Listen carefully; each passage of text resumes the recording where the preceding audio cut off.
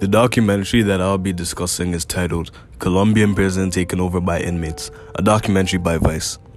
This documentary is about a 29-year-old man named Boris, a Colombian native that shows us behind the scenes of where he's incarcerated during the pandemic. Boris spent some time in the UK before getting into trouble with the law, which led him to getting deported back to Colombia.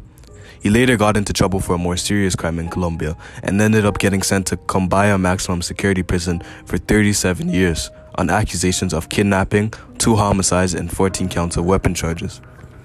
On March 21st, Colombia's prison system descended into chaos. Due to COVID-19, the prisons were extremely overcrowded, and bad health was a serious issue. This sparked riots and protests for sanitation and overcrowding. These prison riots led to extreme violence, where more than 80 guards and inmates were injured and 23-plus prisoners were murdered.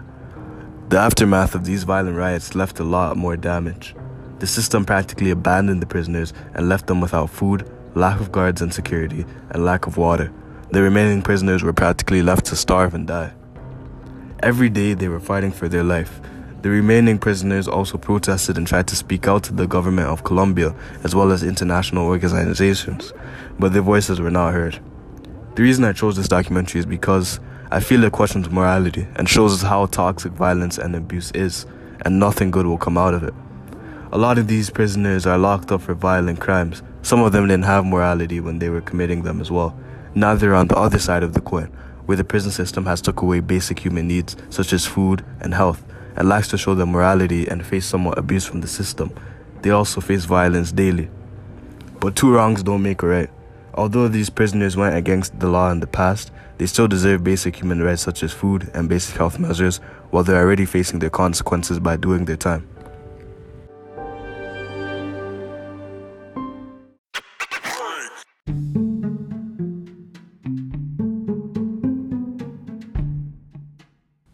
The theme that I chose was violence and abuse.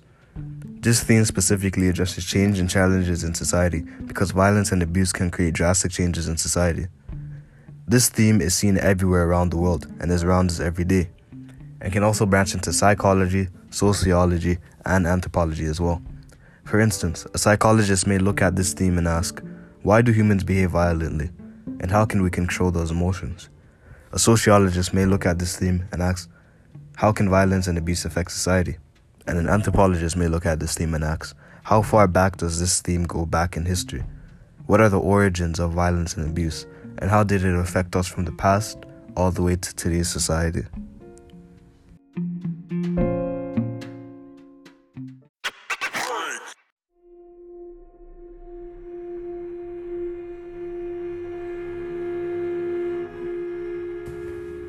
From watching this documentary and reading the article titled Man Stabbed, at least 21 Arrested After Million Make America Great Again March in DC, an article published by Fox News and written by Stephanie Remiz, about the violent riots after the 2020 United States elections, I realized how violence and abuse can escalate very quickly and cause chaos and severe damage.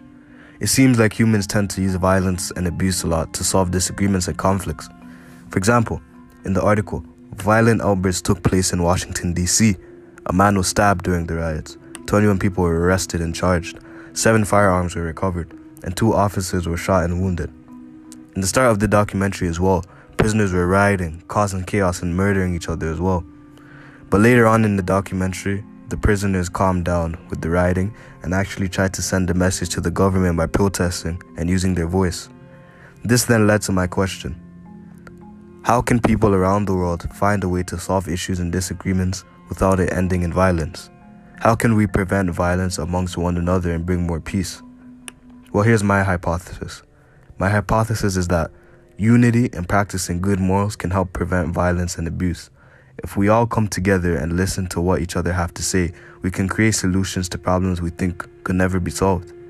With more unity, we can come to understand each other and each other's perspectives and create peaceful alternatives to dealing with disagreements without violence.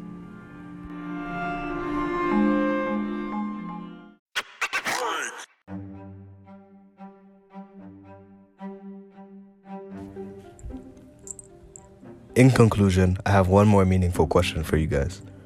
We have all engaged in violence at one point in our life, Rather, it was something small, like a school fistfight, or something on the larger scale, My question is, how can we take action without violence in circumstances where we might feel that violence is the only answer?